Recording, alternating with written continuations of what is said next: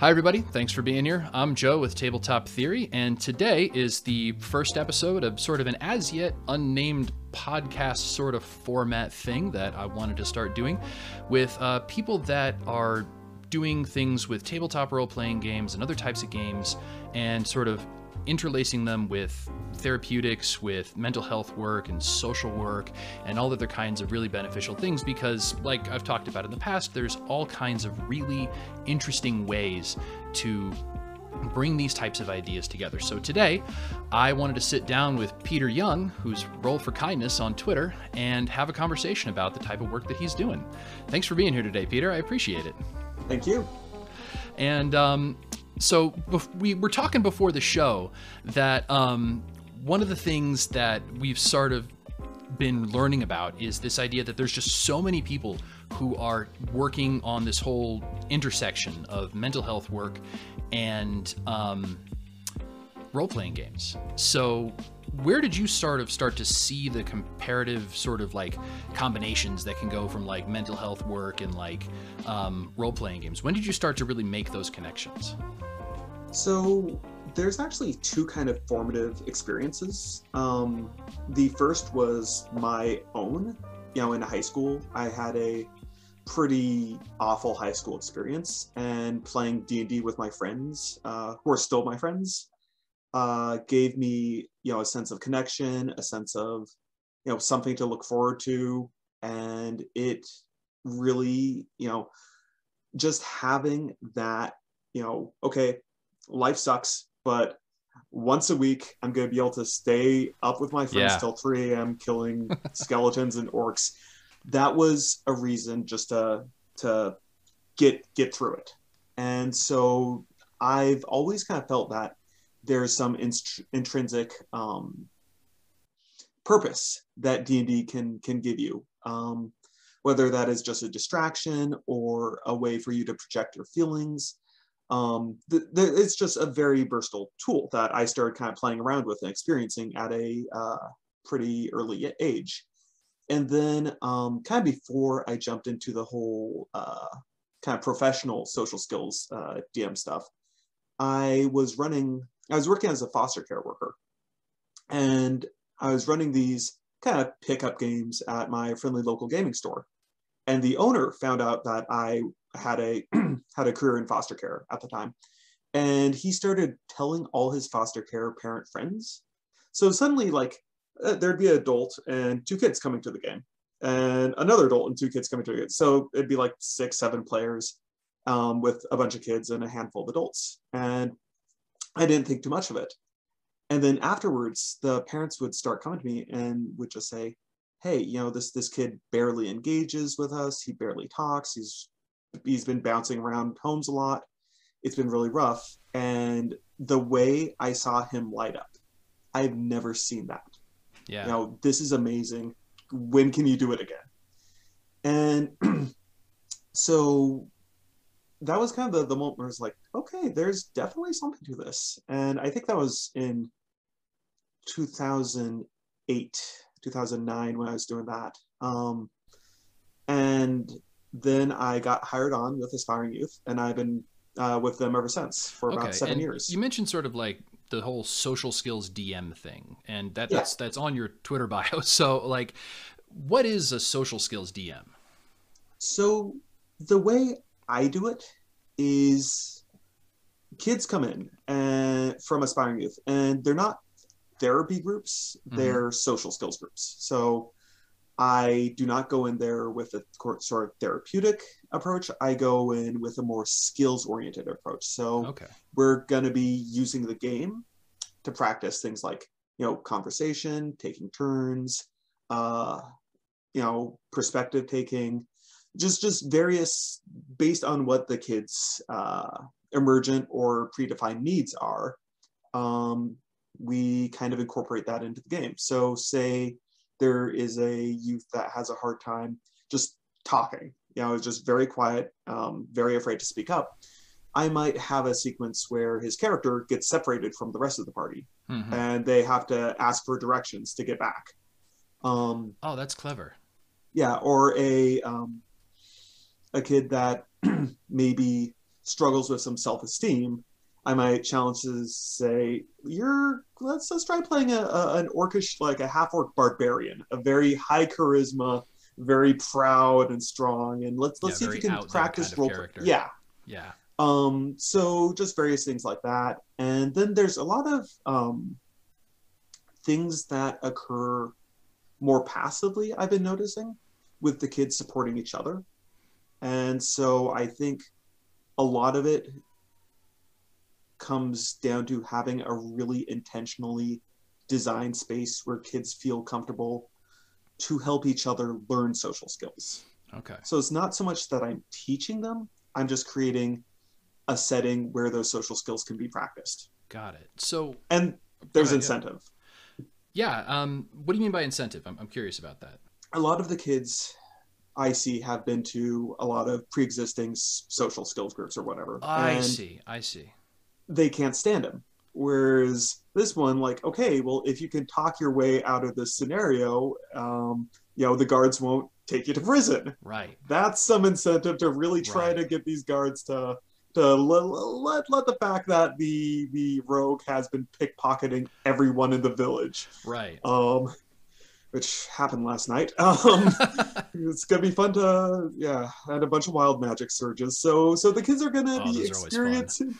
There's gonna be a lot. Yeah, the kids are actually in quite a bit of trouble, and I'm excited about them having a lot of opportunities to talk their way out of it.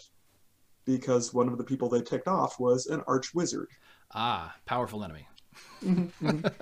So, I'm curious. You're talking about the idea of like giving your players sort of a chance to sort of move outside the comfort zone. And you mentioned like you have a player who might be dealing with a little bit of self-confidence. So putting them into something like a half-orc barbarian is going to sort of push them a little bit. I found something similar in the groups that I've run, but I'm curious, how do you sort of balance that level of challenge and support between like knowing how you feel like your players could be dealing with sort of like something like you're saying, they're there to do social skills work, right? It's like a skills based approach. But how do you as a DM sort of give your players the chance to sort of move in a direction that you feel like might be beneficial for them from like a social skills perspective, but not maybe go that extra level that might be too far to push them to a place where they might start to feel uncomfortable? How do you gauge that? Kind of, you just assess it in the moment. Yeah. There have been situations where you could tell that they're really struggling, and then you just wind it back. Or what I really like to do is see if other youth can kind of step in and help. Because, you want to push them, and if they can't do it alone, you kind of have to create a space where another youth can, at their level, bring them up. Yeah. Because that teaches them kind of two lessons. First off, they're learning that social skill from someone else who probably has been in a similar place. But they also kind of get a very valuable lesson in that, they're not alone in this.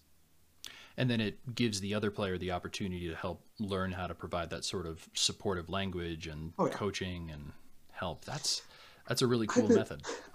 So much of that lately. Yeah. Oh yeah. No, the kids are so good to each other. I know you're gonna ask a question about how the pandemic has changed. So we could talk about it. I mean, okay, yeah. Let's just the question is basically like, you've been running these games since before COVID-19 sort of changed how everybody did things, right? So when it happened, when COVID sort of forced everybody to move their in-person stuff online, what did you do? Like, how did it change for you? So we were doing in-person groups, and this was last March or February, and we were just kind of talking about COVID, and I said, look, we're gonna have to move this thing online. How are we gonna do it? And the kids were all like, Discord. So I created a Discord server, and that's created a space for the kids to interact offline. So they're talking constantly. It's created this space where they can just really dive into it. I created an in-character channel where they can role play together, and sometimes I'll pop in as an NPC and just Love that. drive the conversation. But what I've been seeing is, aside from this group of kids I refer to as the mad scientists, writing pages and pages of equations that prove that, according to this spell, which releases this many kilocalories of energy, combined with this level 3 spell, we could destroy a planet with 2 level 3 spells. Yeah, you were saying before we started recording, you had a player create like a whole text of calculations for how many spells could stop the core of the Earth from spinning or something like that. Yeah. That's amazing. This is it's either hard calculus and wow. This comes for like 15-year-olds who are just really, really bright. Yeah. Or puns, because I hate puns and they know I hate puns. So what are some of the best ones they've come up with? I have, just to put you on the spot. No, I have actually scrubbed them from my brain. Oh man. I actually reinforce it though. Okay. There's a system where I have angry cat emojis, and they're playing a game of blackjack. So the most angry cat is a 5, and the annoyed cat is a 1. And so they make puns, and they're trying for 21, and if they get 21, they get a reward in game. Nice. So they are incentivized to torture me, and it's become this wonderful shared goal where there's this amazing relationship that I've been able to build with the kids, where we're very mutually antagonistic, but in a very excited to see how much we can screw with each other's plans or screw with each other's characters. And that's created a very cool space.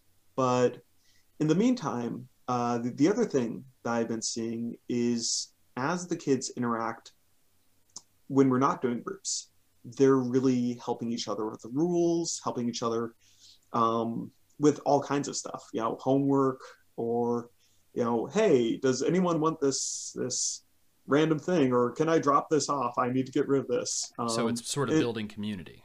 Yeah. And, I recently saw the kids talking about bad experiences with teachers and kind of really borderline abusive things that teachers had done. Wow. And the kids just all coming together and supporting each other and saying, okay, this is what I did. This is how I got my parents involved, and put it into it.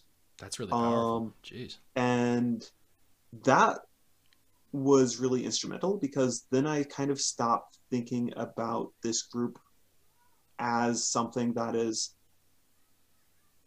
solely about social skills, but keeping the idea that, as someone who is autistic, self-advocacy is a key social skill.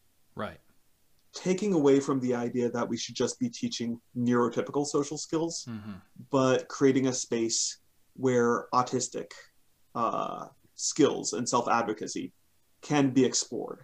And, these are just things that happen kind of organically, of the kids supporting each other and being very kind to each other, and, sharing in their frustrations, but also giving each other advice. Saying things like, oh yeah, I do that too, and here's what works for me. And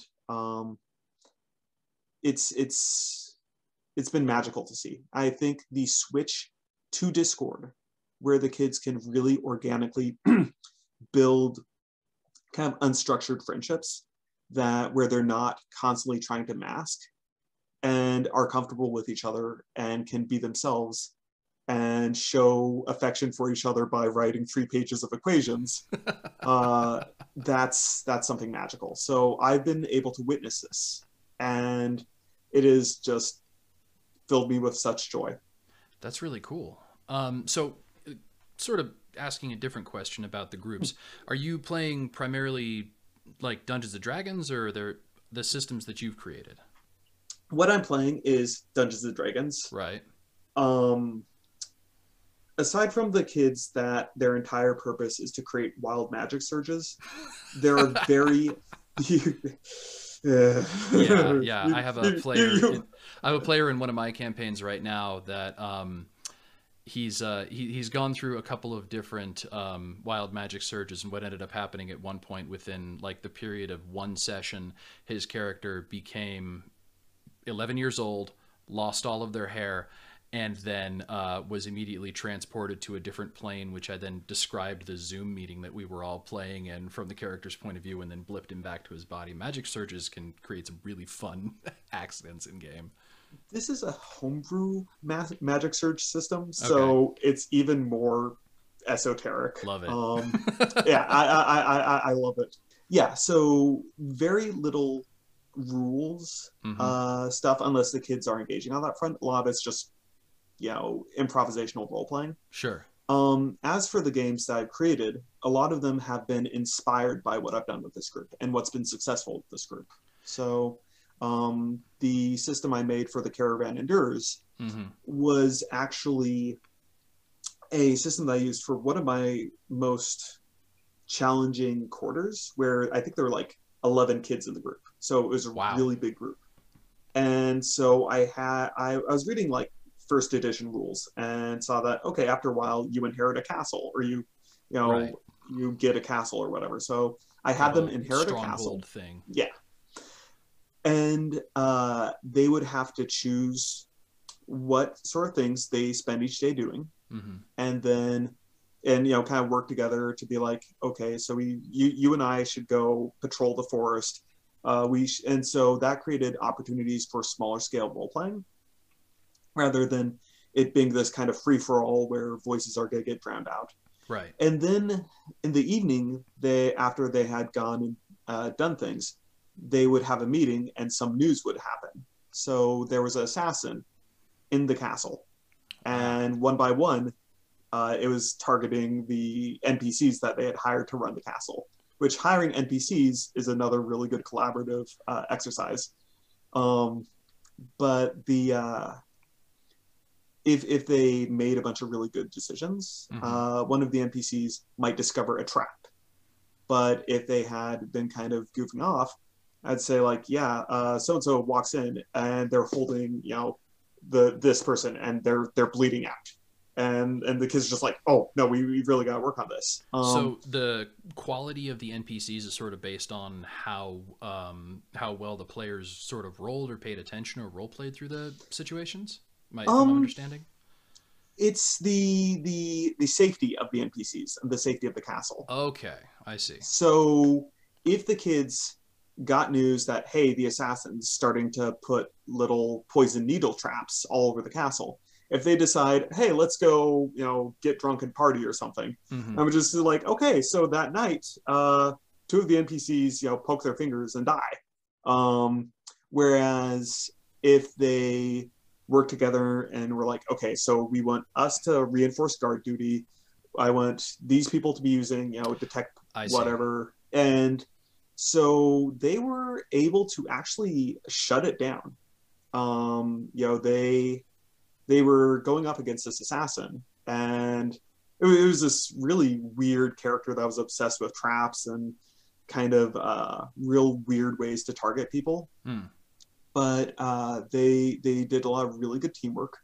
And when it was the final fight, they literally one-shotted the assassin. Nice. And I remember I was just like, man, this is big. This is climax of this whole thing. The assassin shows their face, and then they critted and one-shotted it. I'm just like, that like, as a game master, I simultaneously feel like happy for my players and super frustrated whenever that happens, because you put so much effort into creating like this perfect villain, and then they're just like, boop, dead, boop, done. Yeah. But the cool thing was it was teamwork at its finest. So hold person, do this, buff. Yep. Attack, and it's at advantage, and there's extra. It was beautiful. That's awesome. It's always good to see that. Yeah, you know, it's a little sad when I have this whole monologue planned and it's Oh just like, nope, no. nope. They're just like, you've been messing with our castle, It's just time to die. go. So yeah, Oh, that's rough. it was a lot of fun. And you Um, know, only yeah. one NPC died, and then my co-facilitator brought him back Okay. because he was a NPC who was a chaos warlock, so he was constantly shifting around and changing his appearance. So he went from being dead to almost dead. And my co-facilitator is actually a former student of mine who graduated, and then I hired her on to help me run the groups. And so it's almost kind of like a peer therapist model, Oh, okay, um, sure. where she's been in these groups and she knows what it's like to be on the other side.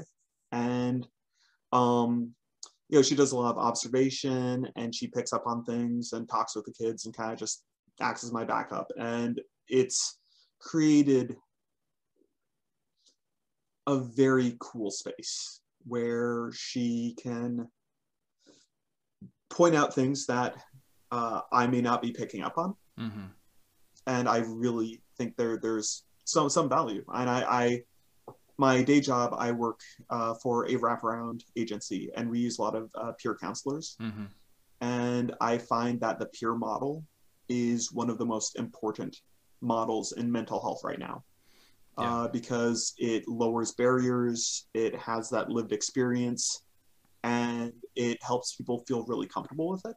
And I think she does a very good job on that front. So, um, So your co-facilitator, if you're basically in the middle of a session, are they sort of like role playing along with you, almost like a collaborating game master, or is this sort of like the discussions that you're talking about, things that you might have missed? Are those things being brought up after the session, or it almost kind of sounds like you run your sessions? I don't want to say non-linearly, but that's not the right word. But like you're sort of allowing the sessions, at least on Discord, to happen over a longer period of time. so we have our kind of in-person session, which is through a Discord chat, and then we Okay. have kind of stuff happening throughout the week.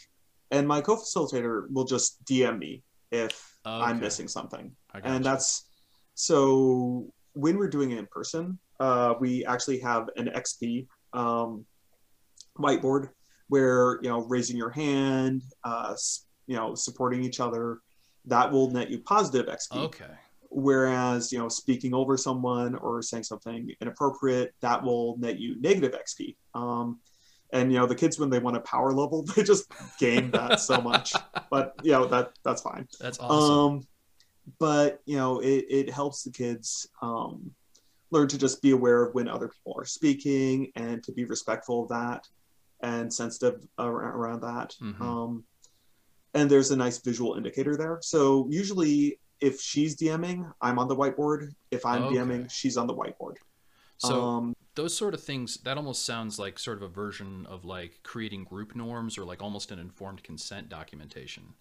I know that when I was doing group counseling intern work at a drug rehab center, one of the things that happened with group therapy was the idea that the group norms in sort of every so often, because it was sort of a rotating client basis, had to be refreshed, and it was sort of done with the group as sort of like a collaboration of like, these are the group norms that we've established to be acceptable and what is and is not okay. Is that kind of how that worked out, or did you sort of create that for them? I'm curious about that. um, the whiteboard idea was Rafael Bocamasso's idea. Okay. He was my initial co-facilitator, or he was the initial facilitator. He brought me in as a co-facilitator, then he moved on, and then I'm the primary facilitator. So that was kind of his idea. We do have group rules, and a lot of them are just kind of, you know, no inappropriate language at the Sure, table, sure. you know, everyone supporting each other, things like that. Mm-hmm. And you know, we've had to implement specific things just to make things work. So we have a hand system where kids will put a hand emoji in the chat Okay. if it's a busy scene, and I'll just say, okay, way too many people talking right now. Everyone use hands, and so people will Okay. type hand in the or do a hand emoji, in the chat, and I'm like, okay, you go first. Okay, you go first. So that kind of creates a space to keep people from really, all talking at once and it turning into an issue. But one of the challenges with Discord is sometimes someone will say something and you can't see them because I have like 10 people in my group, so I don't have the so I don't have the cameras on, and so I won't know if they're just kind of pausing to say the rest of their thing. So sometimes there's a few of them that will occasionally need a little while to formulate something. Sure. So they'll say, okay, I stepped down from the ladder. Okay, so you stepped down. I wasn't done. I was just like, oh, Oh yeah. Okay, please go. Yeah. So that's. So with those groups, have they been consistently sort of text-based, like almost play-by-post on Discord, or did they ever meet in person prior to sort of the lockdown? Oh yeah, this is a long-running group. Okay. I've been running the same group for like 7 years. Wow. Same world. That's awesome. Our retention rate is, it's retention good or retention bad? Retention awesome. Yeah. Kids will not leave this group. And like, here's a kid that was in my group when we started, and she's my co-facilitator now. Yeah, she's still with us. They're sticking around. They're sticking around. There's this huge wait list. It's a good thing because I've been able to see a real impressive kind of that can't speak longitudinal view of how these kids have grown over time. Sure. I've run a lot of kind of short, 1 quarter long D&D social skills groups on the side that have given me a lot of experience in various different modalities. So I've run one that was more of like a family therapy group. I ran a girls group. I just finished an educational marine science RPG group. Cool. Yeah.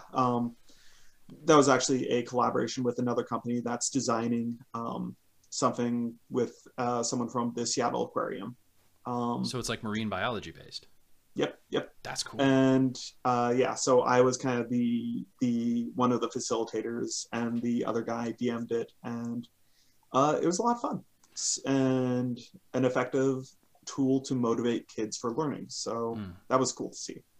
So one of the things that you sort of mentioned the Caravan Endures, but you have another product called, I don't know if it's a project is probably the better word for it, called Speaking with Monsters. It sounds fascinating, and I'm wondering if you could kind of describe it. So I like bugs. I really like bugs. I really like animals.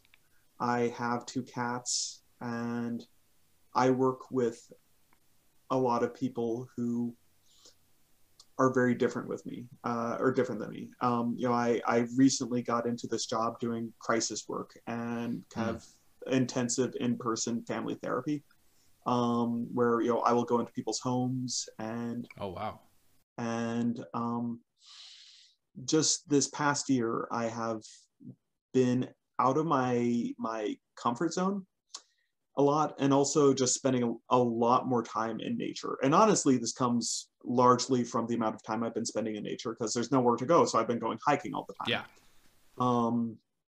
And just observing animals and realizing that even bugs have their own emotional states that you can detect. You can tell when an insect is afraid.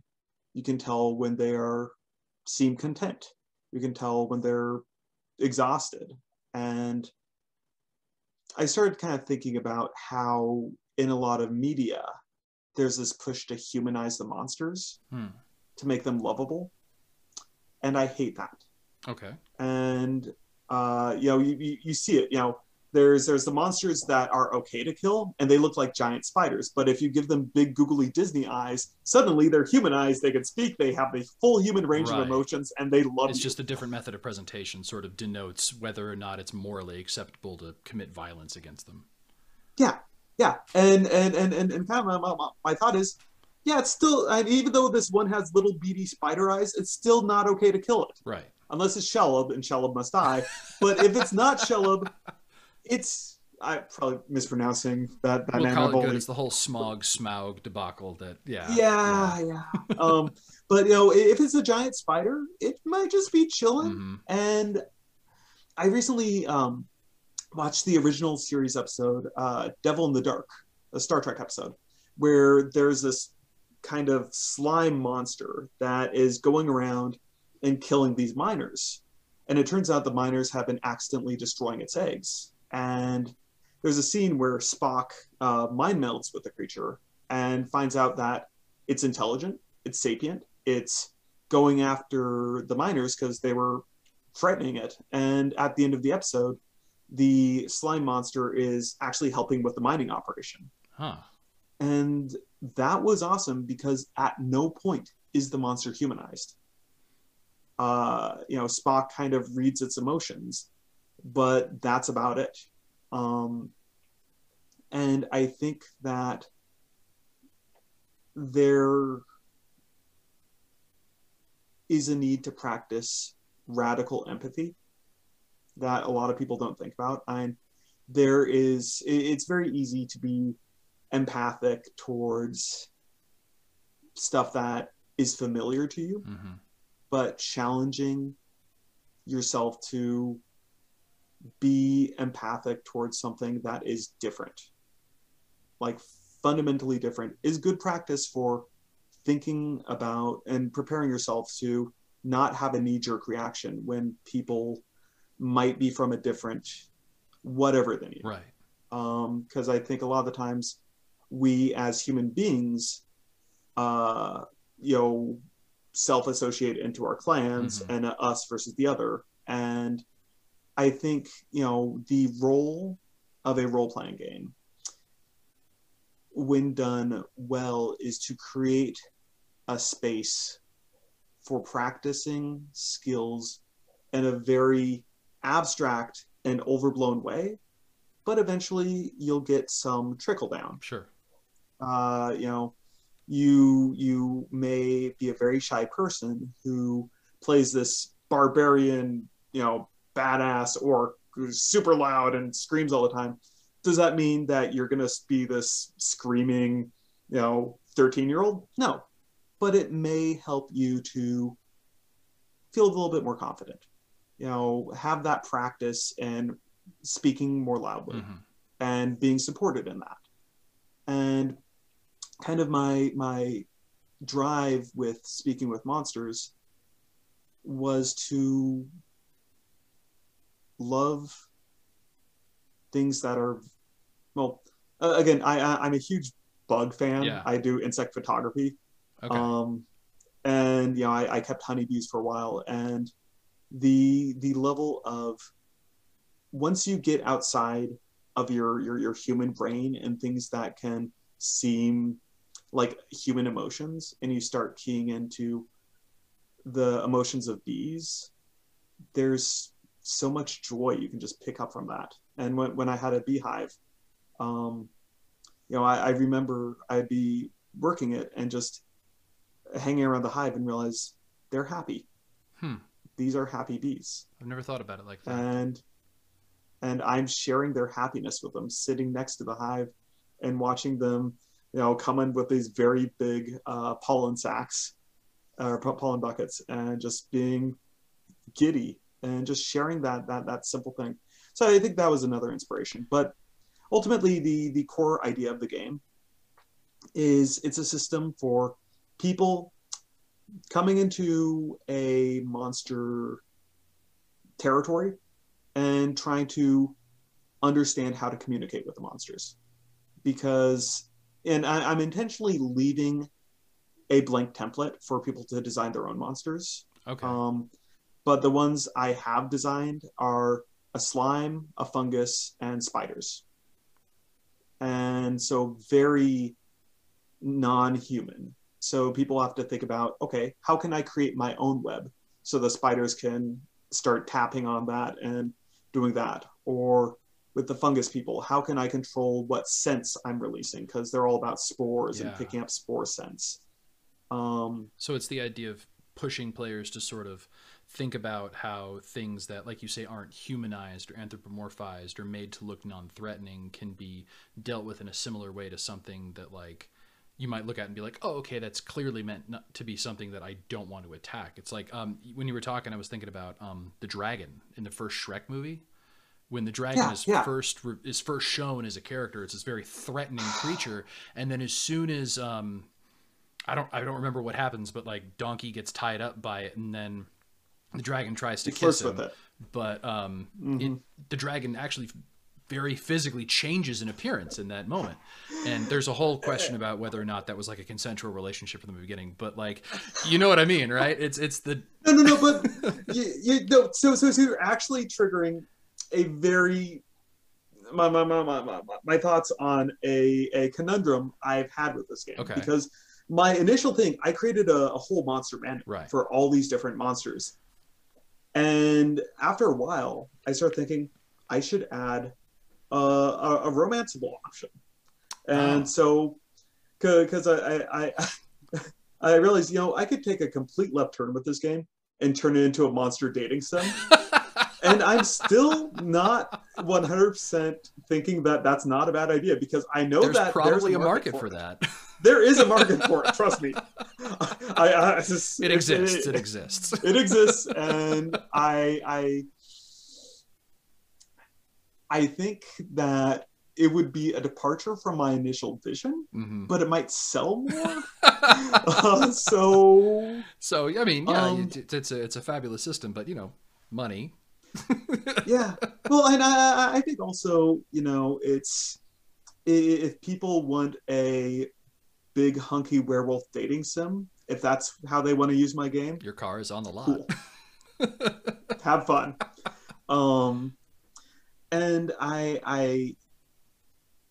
it's a very different approach, but I think it's also kind of fun. I enjoy games where you can take the rule set and go in a completely different direction. Because one key thing that I don't like about D&D is you start with this description of a world and you're rolling it. And like, okay, there's these castles and this city here and this forest and these creatures and whatnot. And you're someone in this world. You can be a priest of the faith, or a wandering scoundrel, or a student of the arcane arts. Yeah. Oh, and here's all the ways you can physically harm someone. Combat is a huge part of the system initially. It's a war game. It was developed as a war game. Yeah. And those roots are still very strong. Yeah, absolutely. It's one of the three. It's 3 or 5. I can never remember what they have it listed as D&D Beyond. Several many pillars, like combat, social interaction, and exploration. Or no, it's combat, role playing, and exploration. That's what they are, right? So it's one of the main pillars of the game. Yeah, and I love a combat heavy game as much as anyone else, but I find that as a social skills DM, combat can be very good for teamwork building. Because the stakes are real. Yeah. If you guys don't do good teamwork, you're gonna get TPK. Yeah, it's gonna happen. Yeah. Which I've only done a TPK once, and it was a Willy Wonka scenario. And once the kids died, they woke up in cloning tubes. Weird. Wait. Okay, it's so much fun. Hang on. Willy Wonka scenario, like, people were getting picked off periodically, or like they were in a candy one by one. I was killing the kids. So there is this mad scientist wizard in my world, and he made a theme park devoted to himself. And as the kids went through it, they were one by one, and when the first kid like got pulled off into the void, everyone's just like, wait, is he dead? And I'm just like, roll some dice. Yes. Ouch. And then I flash jump. So you wake up and you're in this glass tube. It slides open, and Yeah. you don't really remember too much. You remember getting aboard the ride, trying one of those hats on, and then you don't really remember too much. That's awesome. So, I did something. oh yeah, I was a player in a game similar to that a very long time ago, where the entire party got wiped, and then we woke. It was like, I think we were playing second edition Dungeons and Dragons, and we all got killed, and we all ended up being in a level of hell, and we all had to fight our way out of hell, which like Doom. was a really cool idea because like we're all dead anyway, so of course the game can continue, but like at that point you're like, well, if you die in hell, what happens next? And fortunately none of us found out, but like, yeah, I love that idea of like what happens after your character dies. That's always an area that I've wanted to explore more as a game master, but like you said, you've only had a TPK once. I and it was haven't intentional. No, it was something where I told the kids, FY, if some of you die tonight, that's according to plan, and don't freak Love out. it. Trust me. Got it. And the kids, I gave them heads up so they weren't getting too worried. Sure. And you know, it turns out that yes, they were absolutely clones. And cool. they have a special rule not to eat cheese after midnight, because it turns out like there's sort of a yes, they actually did a sort of Gremlins thing. So they found out that they turn into these Oompa Loompa characters who that's worked weird. in the theme park. It's very, very strange, but they were all about like, okay, so we because the Oompa Loompa sort of characters had like actually pretty good stats. So they were always like, okay, so if we ever need a bunch of combat sport, we have a wheel of cheese and we'll all take a bunch of bites and transform. So it was also like kind of a lycanthropy, except there are these Oompa Loompa people called Wonderful Wallaces. Cool. Yes. Trademark. Yeah. That's awesome. So the whole idea behind like speaking with monsters, it's almost like creating sort of an opportunity for non-violence, or just further developing into that whole social interaction part. Does combat ever happen, or can it even happen in that game? There can be, but it's a skill. Combat is a skill. Okay, so just blanket like combat is just like anything else, like sleight of hand or persuasion or something like that. Yeah, and it's kind of meant to be more performative. Okay. So you showing off, how much you can throw a spear, or being able to best someone in a wrestling match. So again, I wanted to create a game that has that focus on, trying to think about social encounters, trying to think about the goal being, let's not kill this monster, let's go be this monster's friend. Let's find out what they're looking for in a friend and if we can meet that. And it's meant to be a challenging game. It's possible, it's expected that there will be a lot of bumps in the road, but it's sort of this almost passion project of mine. Like whereas Caravan Endures is very much this, whole system for building teamwork on a caravan. This one was kind of inspired by looking through, well, there was this one Twitter meme going around where there's a picture of the monster manual and there's a piece of the tape over it that said boyfriend catalog. and so I started looking for it, like, okay, cool. Monster dating sim, like you were saying. Yeah, and so that was kind of like the initial take, and then I decided, like, okay, let's get serious. These monsters seem like they could be your friends, and let's create a game where the focus, instead of fighting the monsters stats wise, is more towards trying to understand them. But I kind of, the more I think about it, because there's mechanics for giving gifts, there's mechanics for going on little expeditions together, you can do little things for them. It actually does kind of function like a dating sim, which may be why I'm trying to get away from that. I can see the parallel, you're trying to like make a friend versus create somebody who's like a significant other. The roads can cross, at least. Yeah. No, I get it. And it's kind of up to people who play it to determine what they do with it. And yeah, it's still very much in beta, and I finished a beta that, the more I think about it, I am terrified of playtesting because I have no idea if it's going to work or completely fall flat. Hmm. But again, unlike Caravan Endures, which is very much, I want to make this whole teamwork thing, this is just sort of my passion project. I want to see if it works. Yeah. And if it doesn't, I'm not going to be too distraught. Mm-hmm. I've got another game of the Rafters that I'm kind of thinking about. So, if people wanted to learn more about either Caravan Endures, The Rafters, or several of the other projects that are as yet unnamed that you have listed on your website, where could they go to do that? I just posted about on rollforkindness.com. There's, whenever I have like new public betas, I'll just make a post saying, "Hey, there's public betas." Yeah, you sent me a copy of Speaking with Monsters, I think probably a few months ago, and I was blown away. I thought it was really cool. I love the idea. So one thing I've had to be really sensitive Uh-huh. about is the idea of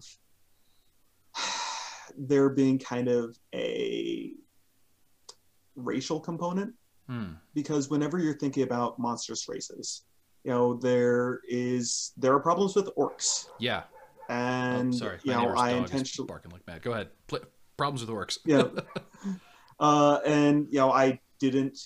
I initially made a character idea for orcs, and then I was like, nah. And so I really didn't want to create a game that could reinforce stereotypes, and I don't think I'm in a place where I know enough to author a game that is that sensitive. Hmm. However, I know enough about spiders. Right. I know enough about mushrooms.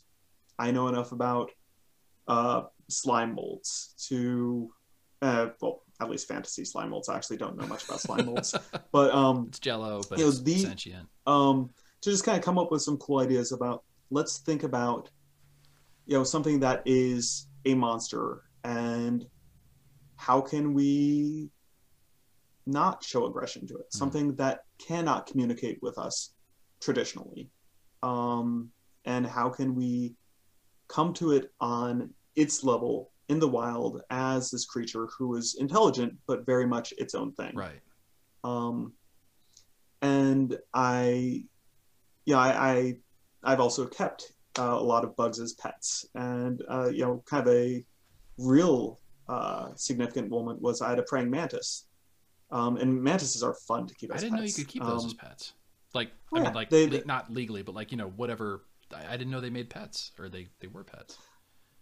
they don't last long, unfortunately.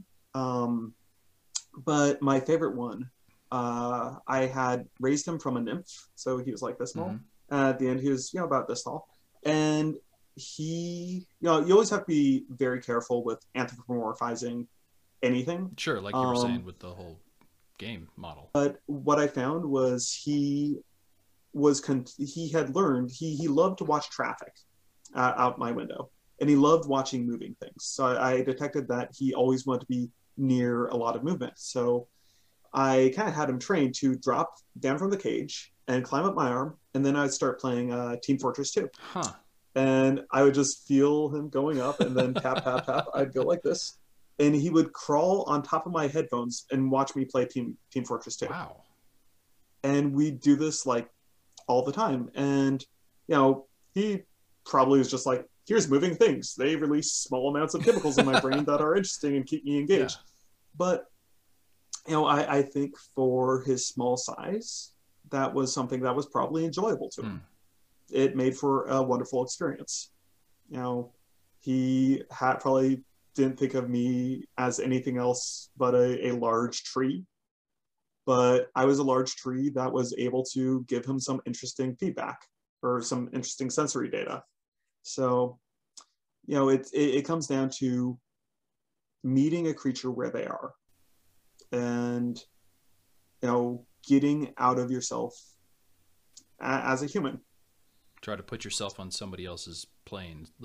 Sort of experience things from someone else's point of view. Yeah, and it's I absolutely adore insects and bugs and spiders. And if you kill spider in my home, I will throw hands. Like Noted. I Good to know. yeah. I was just like, no, I you can put them outside. I let the cats kill them because that's that's them doing It's kind of them. what they But do, yeah. if you're human and you know better, I will be very, very No, yeah, upset we are very pro because spider in our house. In Texas, we every summer have like problems with flies that just show up. So like spiders are great. I love spiders. My yeah, wife yeah. actually this past Christmas got a spider Christmas ornament. I think from Oh, Russia, and it's this beautiful ornate sort of. It's not real gold, but it's like gold plated thing. Found it on Etsy. It's really cool. So we are pro spider in this house. It is a big thing because they're just useful. They're awesome.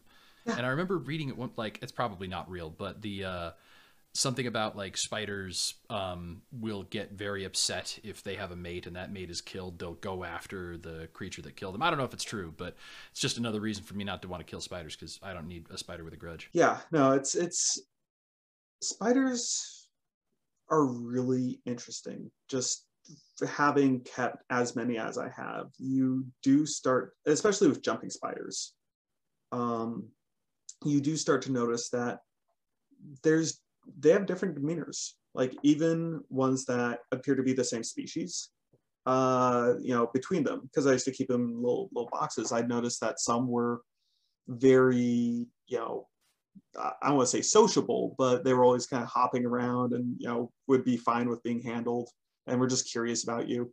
And others that are just, in their burrow all the time, don't want anything to do with you. Um, and so and I've heard that from like other entomologists that study spiders is that, they have their own kind of unique, they don't say personality, just like demeanors. Sure. Um, and so I think that's interesting and that's cool. And that just helps me have a appreciation for these amazing creatures and want to make a game Yeah, about I them. can totally see how that experience of like multiple spiders and learning about their, you said not personalities, but like their actions and their idiosyncrasies could totally help you see that as a concept. That's awesome.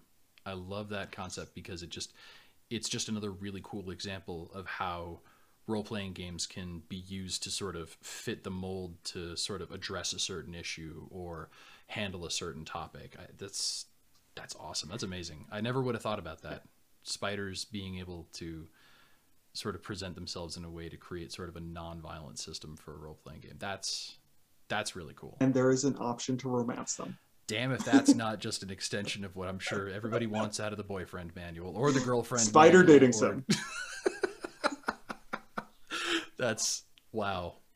Well, I don't know if there's more to say about anything other than that. Yeah, close on, like, yeah, there is a romanceable option with all the monsters. It's intended as a comedic aspect. Yeah. Because if, players are kind of trying various things and they, bring a bunch of dead flies to a spider. Oh yeah, that's absolutely the beginning of courtship. So the spider is going to have some very curious ideas about what you're up to, and communicate that. But it's meant as a comedic thing. Sure, yeah. But my concern, and maybe not concern, but curiosity, is that how far will people go with the horny bard problem? Yeah, the sort of sexualized nature of how certain games can progress. Yeah. It's the idea of, but I mean, yeah, I imagine, at least for me, talking about the groups that I run, that whole idea of is sex an option, is romance an option in a game, is something that I try to address before gameplay even starts. Like the groups that I run for the university that I work at, that's like an explicit thing that I bring up at the beginning. It's like, I will not allow you to romance an NPC or create a romantic relationship between player characters, just because like that could put me in a potentially very uncomfortable situation with a player, just because like that's not something I don't need to be, that's not something anybody needs to be dealing with on a professional basis. But I'm of two minds. Okay. In my primary group, yeah, I just keep romance to a bare minimum, just because I don't want the kids aren't really interested in it. It's kind of like an ethical conflict, right? I mean, yeah, it's like a counselor thing, because yes, I think I see where you're going. It's the idea that like you can use a role-playing game as a method to sort of like unpack that idea, but also like, is this the right time and place for that? And for what I'm doing with the university, it's not really the case, but like a different group of people, a different context. Yeah. The girls group, absolutely. Okay. Romanced. Okay. And that was really cool to see, because there was this girl who, you know, it was a bunch of teen girls, and there was this one girl who had a lot of social anxiety, but she was also kind of boy crazy. And so she ended up setting up a date with one of the town guards. And it turned into like they were actually trying to stop the goblins from attacking. Like it started out as a date, and then there was a goblin attack on the city. Mm-hmm. And he kept on rolling ones. So she dumped him. Aw. Very publicly. Aw. And it was, and all the other girls kind of helped. They were cheering her. Oh, and man. so it turned into this whole soap opera thing where he was trying to get her back and just failing. And this girl who's very shy, love social anxiety, was saying, "No, I'm just too good for you." Nice. And like all the other girls just backing her up. And so done right, romance was incredibly okay. In fairness, that was an absolutely failed romance. Yeah, but I get your point. It's a topic that can sort of be very useful, and yeah, I stand corrected. Yes, that is fabulous. Yeah, that was a fun campaign. That's awesome. Yeah, I always love the I've only done one. Technically, I've done two girls groups, but one I wasn't really involved with DMing as much. But the one girls group versus the boys dominated group, the boys they just want powerful magical items and things that will give them more powerful weapons, powerful tools. They want to be more powerful. Sure.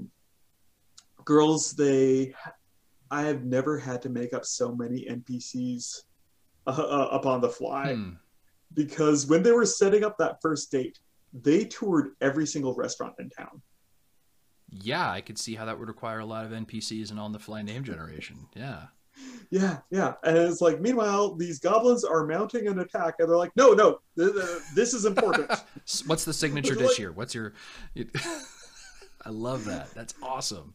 I always enjoy things like that, because like if my players are like pushing me to like describe something more about a world, it's always just like, okay, well, if this is something you really care about, I'll put effort into it, because like it's just it gives you an opportunity to sort of flex a creative muscle that you may not have like even thought about before then. It also means that you're succeeding. Yes. So long as it's hitting the goals. So I was talking with this one DM who was lamenting that one of his social skills groups spent like 3 months in the starter forest. And I was like, okay, what were they doing in the starter forest? So like, oh, they're running around, causing chaos, just goofing off. I'm like, and this is a social skills group. I'm like, yeah. Then what's the problem? Mission accomplished. Yeah. And he's like, I guess so. But I want them to experience the story. It's like, that's your story. Yeah. What's your player's story? What story are they trying to unlock? And so it's sort of this, I guess you're right. And I think that one of the core differences between an applied DM and a normal DM is a normal DM failing to tell the story outside of starter forest would consider that a failure, whereas an applied DM doesn't care. Are the kids hitting their goals? Yeah, then it's a wild success. It is no longer about you telling your story, but you hitting your goals. You're meeting the players where they're at. Yeah. And I think it's important to still care about the story and be invested in the story. And I think, personally with my groups, acting like you care about the story, because that provides some incentive for the kids to either engage with it or completely try to derail it. Absolutely.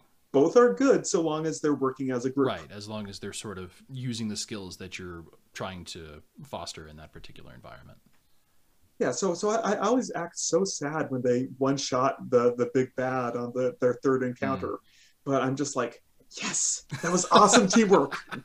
You did it. Good job.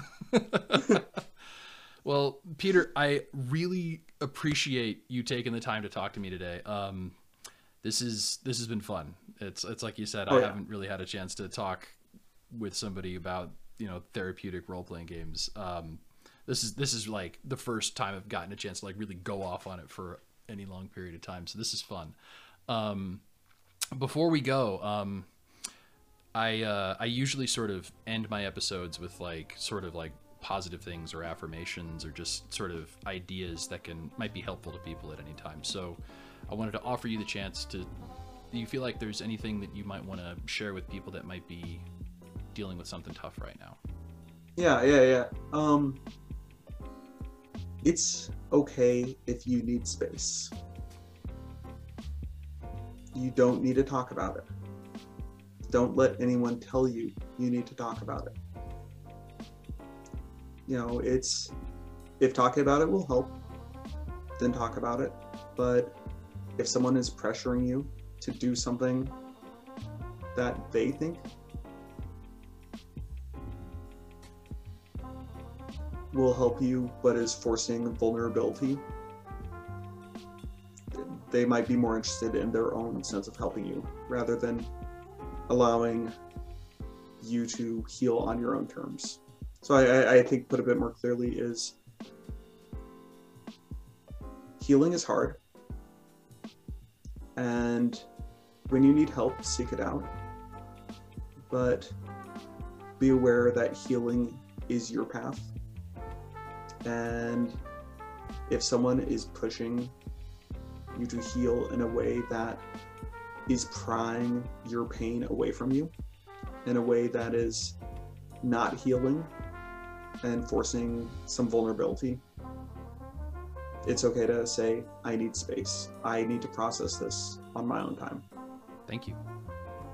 I appreciate that. And thanks so much for being here. Thank you. Thanks for watching. Take care, be kind, and have fun adventuring.